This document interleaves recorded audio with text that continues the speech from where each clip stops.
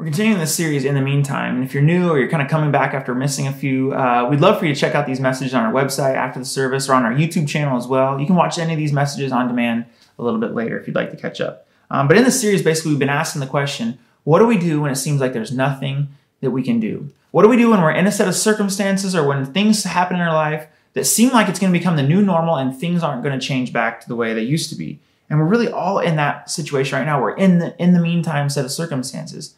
What do we do when it just seems like there's no way forward and there's really no way out of the situation? There's nothing we can do to actually change the situation. And last week we said that when we focus on what's broken, we can sometimes lose sight of what God wants to restore.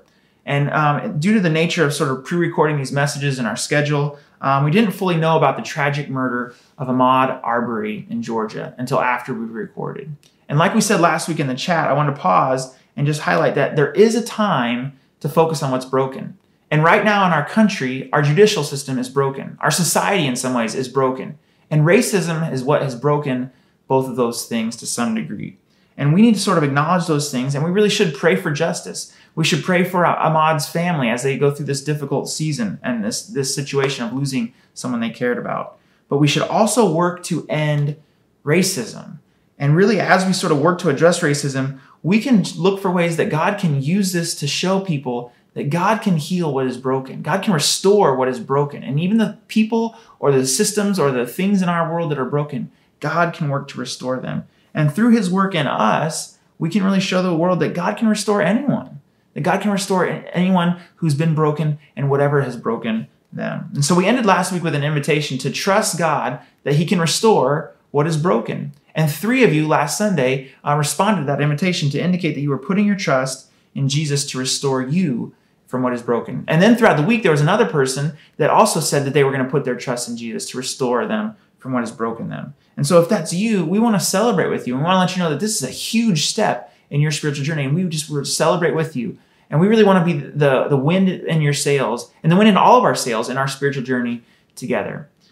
Today, though, I want to start by reminding you of something that really is incredibly important for those of us who are watching this really in Western cultures. Because in Western cultures, we really have very little understanding of what real adversity really is. And the thing is that I hope that if you never become a Christian or you're kind of new to faith or you're kind of coming back to faith, I hope you'll remember this, that the people who brought us the accounts and the teachings of Jesus were very familiar with adversity.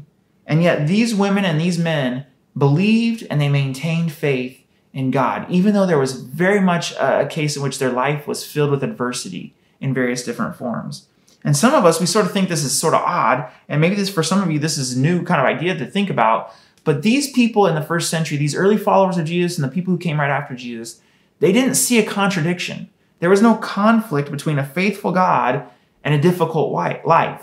Like if good things didn't happen, they didn't think that there wasn't a good God. They just didn't have that conflict or that contradiction, believing that. The men and women who bring us the accounts in the Bible and the accounts of Jesus, they didn't see life that way. They just didn't see life the way that we tend to see life in our Western world. And today we're going to look at some of what those people said. And the authors of the New Testament, the people who wrote down the accounts of Jesus' life, we're going to look at what they said. And they said one specific thing that we need to do as a response to that. And they sort of emphasize it over and over again, that when we get ourselves, or we find ourselves rather, in the meantime set of circumstances, things that we have no control over, there's one word that they said that we needed to do, this one thing that we need to do, and we're going to look at that today. And the word that they would focus on over and over again, they would emphasize, is believe.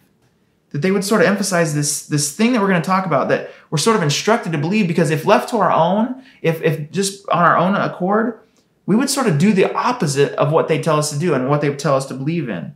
And yet, beginning with Jesus, and then all those people that would come after him, we're sort of instructed over and over again that when we face adversity, that when we face a set of circumstances, when it seems to become the new normal, and when it seems like things aren't going to change, things aren't going to get better, there's something that we need to embrace, and there's something that we need to believe is happening while these circumstances are going on. And really, there's sort of several places in the New Testament. There's several authors that address this, but we're going to look at one specifically today because of who this author was and because of who he was as a person. And it's sort of important to know who he was as a person because it gives credibility to why he's saying what he said and why we should believe what he says in just a moment. And the thing, though, that I'm going to read you, though, is really something that I would never tell you. To be honest, it's really something that I would never tell you personally because I just don't know that I could actually do it. And unfortunately, Jesus also said things that I would never tell you personally because I just don't know that I have the authority or the credibility to say them. And Jesus would say things like, don't worry.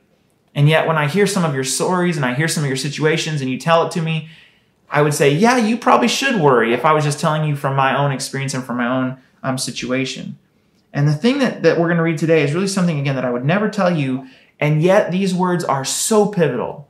They've been so influential in so many of your lives and lives of Jesus followers throughout the years, and that they've helped them, and they've helped them to look at their situation, specifically when we're in an in the meantime set of circumstances. And if you're not a Jesus follower, I think that there's something here for you as well. But for those of us who do follow Jesus, this is sort of central to addressing these in the meantime seasons of life that we find ourselves in. And the person that we're going to look at who wrote what we're going to read today is a guy named James. And if you don't know, James had a very famous brother. His brother was Jesus, right? If you don't know that, his brother was Jesus. And I don't know if you've thought about this, but if you have the internet, you have access to something that was written by someone who was related to Jesus. Like, that's pretty amazing.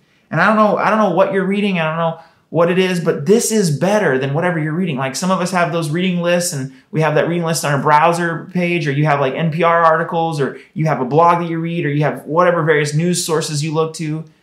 But this is something that, whether you believe it or not, whether you believe in Jesus or not, this is something that was written 2,000 years ago, and it was written by somebody who grew up with Jesus. Like, this is pretty powerful kind of things. This is at least interesting, to say the least, okay? So James, brother of Jesus, he writes this letter, and he's writing primarily to Jewish followers of Jesus. That's who his audience pretty much was. But he's basically saying that if you're going through a tough time, which in his case, it was more like when you go through a tough time, but for us, it's sort of if or when, you're going through these in the meantime set of circumstances, he says there's something we should believe. There's something we should believe that is happening. And that's what we're going to look at today. So if you want to follow along in the Bible app, you can jump in the Bible app. You can also find the notes in the notes tab of the chat. You can also just follow along on the screen. We'll have the verses and the notes there as well. But James chapter 1, beginning in verse 1, he sort of starts his letter this way. He says, "This is a letter from James, a slave of God and of the Lord Jesus Christ." Now, this is something, pause for a second, that we might just skip over. James identifies his brother as his Lord, his master, his leader.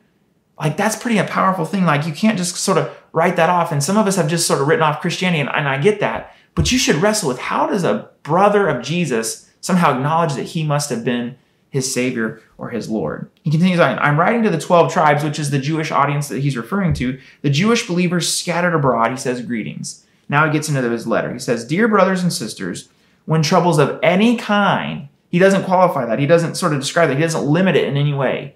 "When troubles of any kind come your way, consider it an opportunity for great joy." And the last part is where I think a lot of us would say, like, James, like, that's just sort of silly. Like, I can't consider like troubles great joy. Like, that just doesn't make any sense. And again, this is where I also would say, I would never tell you this. Like, I would never look at you and say, your troubles, you should consider them great joy based on my own ability. I would quote James here, but I wouldn't say it on my own. Like, this doesn't quite make any sense, right? But remember, James is the one who's talking about this. And James is asking us to consider that when things go bad, and you kind of get into a funk, that when things go bad and bad things happen, and you kind of want to hit the eject button and you kind of want to leave and abandon the thing, when you want to fight and resist it and change it, James says that I want you to try to at least pause for a moment and consider and just think about the idea of adopting a different mindset and a different outlook on these troubles that are facing you. And he basically says that instead of considering these troubles as terrible and the end of the world and your life's never going to be the same and all these bad things, he wants us to consider or to think about this as being a source of something good, or bringing about something good in our life, like joy in our life. And again, I think we could all sort of like raise our hands and say, like, James, you just don't understand pandemics. Well, maybe you don't understand pandemics in our day, in the modern day, which, is maybe a whole nother argument in and of itself. James, like, you don't know who I'm quarantined with. You don't know my situation. Like, you don't know the specifics. Like, this doesn't probably apply to me, James, like, because of my story. And James would say, dear brothers and sisters, when troubles of any kind, he makes it pretty open and inclusive to your problems and my problems and our troubles. He says, when it comes your way, and the interesting thing is in Greek, what he's talking about specifically in Greek sort of refers to like a robbery or maybe a shipwreck or some sort of circumstance happening in your life that just would sort of take you by surprise, something you weren't expecting. And you're just kind of going along and all of a sudden, boom, like this big bad set of circumstances comes your way and it takes you by surprise. Dear brothers and sisters, when troubles of any kind come your way, which again, it's like a robbery sort of comes your way, consider it an opportunity for great joy. James continues on in verse 3. He says this, for you know that when your faith is tested, basically that you know that your faith is being tested. And sort of, I think we need to hit the pause button again right here to sort of acknowledge that this is an enormously important sentence. Because James sort of affirms what I think most of us suspect, or most of us already know, and what we believe is what happens. That when you hit a bump in life, it tests your faith. That your faith somehow becomes on trial, and it sort of tests the integrity of your faith. That troubles really put your faith on trial. That troubles really put your faith in God or your belief in God on trial. And troubles sort of cause all of us to sort of look up and like, God, like, really? Like, God, I thought like you cared about me and you loved me, and like I thought that I've been a good person, and like, are you kidding me? Like, are you allowing this to happen to me? And James would sort of acknowledge that like every set of negative circumstances, every adversity is really a test of your faith. And that it's a test of your faith to say, do you really believe? Will you continue to believe? And trials test our confidence in God. And James sort of understands our situation at least enough to know that this is true for sort of all of us. That any sort of trial or trouble that we go through in some ways is a test of our faith in God. And he says, for you know that when your faith is tested, your endurance has a chance to grow. And James again sort of points us in an uncomfortable direction, that somewhere we don't want to really go. But I think yet all of us sort of know that that is the right way. That somehow we know it is true. That the testing of our faith produces something. That the testing of our faith, it produces perseverance. And trials grow persevering faith. And that is really his point of what he's trying to get across. That trials grow persevering faith. That when we read the New Testament, and especially the teachings of Jesus, that if Jesus spoke on behalf of God, if the New Testament authors spoke on behalf of God, if the Old Testament authors spoke on behalf of God, then God seems to honor, and God is most glorified by persevering faith. We sort of see it from all of those different avenues and different people. That faith that sort of always gets a yes from God, that always sort of gets the answer that they want, really doesn't impress any of us, right? Like that's just sort of like magic, or that's just sort of prosperity preaching. And I don't necessarily know that I know you, but I think I know something about you because it's probably the same thing that's true about me as well. That the faith that really impresses most of us is a faith that gets a no from God, or doesn't get an answer from God, and still moves forward and still perseveres and still endures anyhow and still continues on. And it's not really the faith that always gets a yes, like I lost my job on Monday and I got a job by Wednesday because I prayed and I fasted and I did these things. Like we don't really fall in love with that, or we're not really impressed with that. We're like falling in love with like, how did you do that exactly? Like what were the steps you took? How long did you pray? When did you pray? What did you do after that? And really that's not the thing that really gets our attention. That we want to sort of know the formula of that. And we fall in love with a formula, really in some ways fall in love with a genie at that point, when the person always gets the answer to their prayers. But the people who really impress us the most are the people who hear a no or don't hear an answer, and they continue on and following on. And God, I think, would say, what honors me most is the person who believes anyway. The person who continues to believe in me anyway, even when the circumstances don't seem to suggest that they should. And throughout the New Testament, throughout the Old Testament, God is really honored by persevering faith. And James would sort of say, like, that's why that when troubles come your way, when things are tough, I want you to at least pause enough. I want you to at least consider and think about the idea that God is possibly up to something good in your life, that God is in the process of developing something in your life, and he's developing persevering faith that continues on through difficult and in the meantime circumstances. The problem is, though, that you and I, we don't want persevering faith, right? Like that's not what we want. We want our circumstances to change. We want the in the meantime season to go away and to go into a new season. But the thing that honors God the most typically tends to be persevering faith through difficult things. And trials grow persevering faith. And next, James is going to give us sort of one of his first imperatives. One of his first things that he wants us to take away from this as it relates to seeing bad things as potentially good things. He continues on in verse 4. He says, so let it grow. And he's talking about endurance. He's talking about letting endurance grow in your life, that God is growing something in you. And you could hit the eject button, you could hit the run button, you could hit the lie button. And yet God says, I want to grow something in you, because you could really hit all kinds of buttons that deal with your circumstances, deal with your pain, and deal with what's going on in you. And James says, hold on. Like, just hold on for a little bit. God is doing something. He sort of started a process of growing something in you that will help you and that will honor him as well. And you're going to see that really what happens is that it really brings other people to be in awe of the faith that you have and the God that you have, if you're willing to let this thing grow inside of you. That really the greatest tension that you're experiencing right now, which for many of us has something to do with coronavirus probably, or the shelter-in-place order or whatever, that the greatest tension we're feeling potentially could be the central focal point of the activity of what God wants to grow in your life. That God probably wants to grow perseverance in your life. And we don't know what else God might want to do. There's probably many other things that God wants to do. But I would suggest that probably that is a focal point of where God wants to grow something in your life. And maybe for some of you, you're kind of returning to faith, and we're really glad that you're here. In some ways, we sort of shape our church for you. But maybe as a part of your returning to faith story, at one point, you hit a bump in the road. And at that moment, you sort of hit the eject button, or you sort of abandon faith, you abandon God, you abandon the Bible, or the religious environment, or the temple, or the synagogue, or whatever your faith tradition might have been at the time. That whatever your faith was, you sort of just walked away from it all. Because when something bad happened, you just said, like, I'm not going to consider it pure joy. I'm not going to look for the good things that God's doing. I'm not going to endure this. I'm not going to trust God anyhow. I'm just going to sort of walk away. And you hit the eject button. And really, I think we've all done that in some regard throughout our lives. But if we're all honest with ourselves and we can look back at that situation, it didn't really make our life better to hit the eject button or to abandon or to leave our faith. That really what we generally hear is like people saying, well, if that's how it is, I'm going to leave. But then they tell us years later that, but I wish I wouldn't have left. I wished I wouldn't have walked away because my life didn't get better. It really just got more complicated because of not having faith in my life. And James would say to us, don't make that mistake again. Like, you get a new opportunity to let perseverance grow in your life. And because at the end of the day, at the end of this process, at the end of this season, your persevering faith is something that's going to bring more honor to God, and it's going to leave you and bring you to a better place in your life as well. He continues on verse 4. He says, so let it grow, for when your endurance is fully developed, you will be perfect and complete, or another way to say mature, needing nothing. And this might sort of be a new idea for us, because some of us might say, like, well, how do I become a more complete or more mature person or more complete follower of Jesus?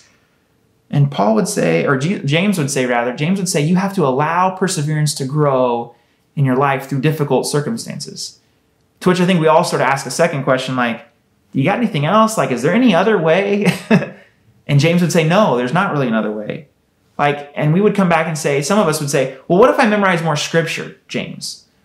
And I think James would say, well, like, that's good, and it would make you smarter, but it might not necessarily make you more mature. And then some of us again would say, like, well, what if I obey every rule and command and like law, and like I enjoy obeying the commands and laws anyhow, so like what if I did that? Would that somehow do it? And I think James again would say, well, like, that's good, and that would make you obedient, but it wouldn't necessarily make you more mature. Because in Greek, James is really saying, let perseverance completely grow so that you will be complete. He uses the same word for both of them. He says, let perseverance completely grow so that you will be complete or mature. And basically what he says is, here's what's at stake. Like, if you don't let perseverance grow in your life, you're not going to be fully mature. If you don't allow perseverance to mature you, you're never going to be fully mature. You're never going to be complete. You're not going to be in that state. That if you're not mature and you're not complete, you're needing something. You're lacking something. And James says, don't be lacking something. Let perseverance grow in your life. And if we're honest, we sort of all know this. I think intuitively, we sort of know this. Even though we don't like it, even though we don't want to face up to it, there's something about perseverance that makes us stronger. It makes us deeper. And it makes our story a little bit more attractive to other people, to outsiders that are watching us. And this might be a new idea, and unfortunately, it might be a new idea for those of us who grew up in church, but spiritual maturity is measured in terms of persevering faith, not perfect behavior. The spiritual maturity is really measured in terms of persevering faith, not necessarily perfect behavior. So let me illustrate that for just a moment. I don't know about you, but I've heard several stories from people who are followers of Jesus who are a little bit rough around the edges and have a little bit of an interesting story, you might say. And they tell you their story, and they don't use church language. Like, they don't use language that you hear in a church. They use language that you might hear in a bar or you might hear in any other environment outside of a church. And you sort of hear their story, and they go through a series of circumstances, or they go through a valley of the shadow of death. And somehow they come out on the other side still having faith in God through that situation. And the thing about that is, I think we sort of are in awe of their story. We're sort of a little bit intimidated by their story, not because of their Bible knowledge, like not because of their obedience even, but we're sort of in awe that they could have this level of confidence in God and still come out on the other side. And I think the reason that this moves us is because they allowed, and in many cases, they stayed in a set of circumstances that we wouldn't have stayed in, right? Like we think about, if I was in that situation, I would have bailed, I would have ejected, I would have found a way to get out of that situation, whatever it cost. And we see that they stayed in that situation. Maybe they couldn't get out of it, but whatever the case is, they stayed in that situation and perseverance grew inside of them. And you look at them and think, they are a mature believer. Their faith is more mature than my faith probably. And they're sort of complete. And it's not because they're obedient and maybe they learn the scriptures and they are obedient, all that stuff, but they've got maturity. And what God does in the life of a woman or a man who goes through those seasons and allows perseverance to grow, it really is sort of awe-inspiring in a lot of ways. And it sort of removes all of our excuses as well, right? Now, James is a realist. I think he knows what we're thinking. Like, let's move on to something else. Like, I want to go back to that. If I'm obedient, God will do this. And if I pray and if I follow this, then it's some sort of formula and God will answer my thing. And I think James knows our sort of frustration with this situation. And so what he gives us next is really something super practical. And it's a verse that really is pretty cool in and of itself, but you really can't take it out of the context of what we've been talking about. So verse 5, it says this: if you need wisdom, ask our generous God, and he will give it to you. He will not rebuke you for asking. Basically, the context is that if you're in an in the meantime season, that if you're facing trials, if you're facing troubles, if any of you are needing wisdom, you should ask our generous God who will give it to you. And basically, if you come to those places where you're saying like, God, I'm not sure what's happening. I don't know what's going on. I don't know what to do.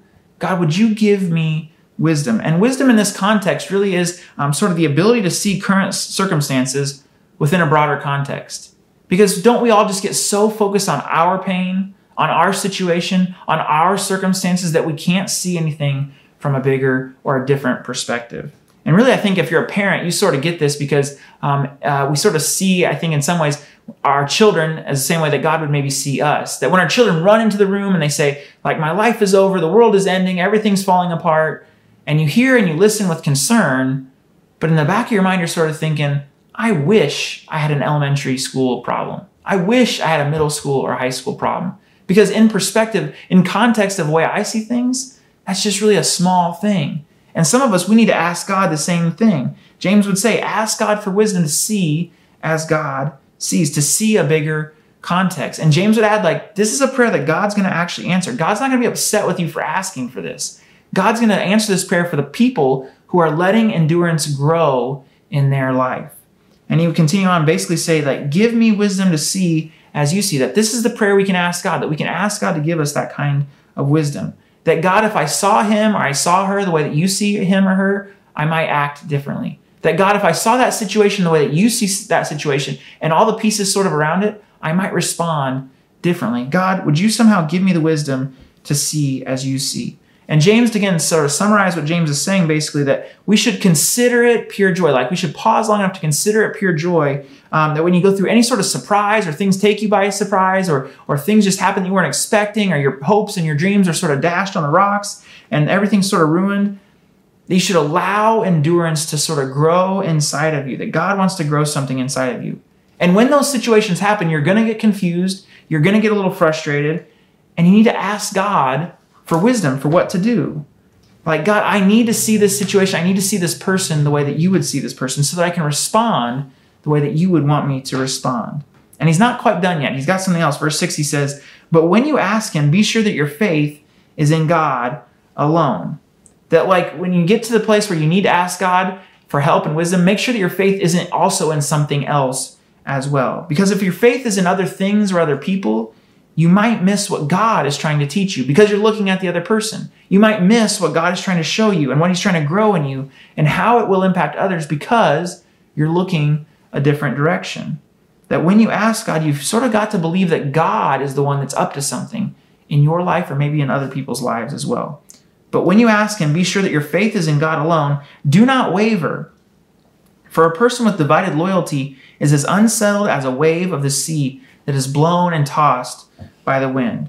That if you're wanting to look at your circumstances and look at God, you really can't look at both. If you're wanting to look at the politicians and to look at God, you really can't look at both. If you're wanting to look at your stimulus check and at God, you really can't look at both, because when you're looking at the other, you're wanting to put your confidence there.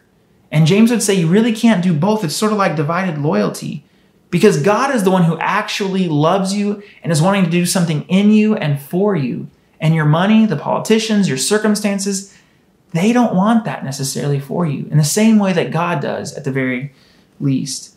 That God is something that he wants you to keep your eyes focused on him and not move your eyes to the other things, because you might miss what God is doing. And those other things also are eventually going to let you down. They're eventually going to undermine your faith in him. And if you do that, you're really not allowing perseverance to grow. You're missing the opportunity for perseverance to grow in your life.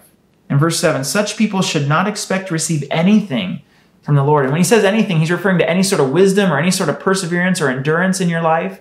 And so really, I think what James is saying as we sort of wrap up is that when you're surprised by adversity, when adversity sort of just knocks you out, or the bottom just drops out and things happen and you don't deserve it, you might want to at least pause long enough to consider that something good could come out of this bad thing in your life. Because this really is sort of a testing of your faith that God could sort of use in your life to help develop enduring and persevering faith. And the way that you develop enduring and persevering faith is very similar to how you grow and develop a muscle.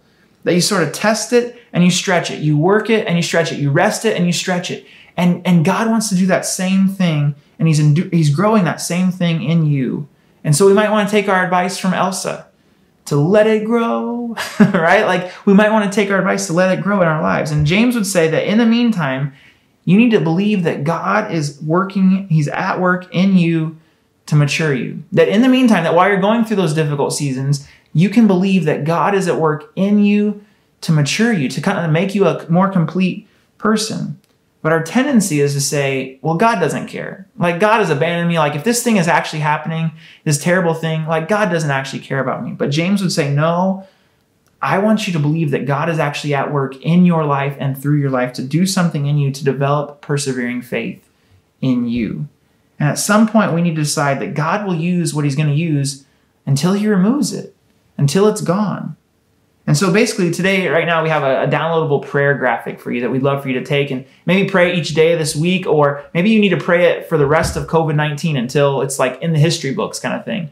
But basically the prayer goes like this. Heavenly Father, I believe you will use this until you choose to remove this. In the meantime, though, grant me the wisdom to see as you see and the strength to do as you say.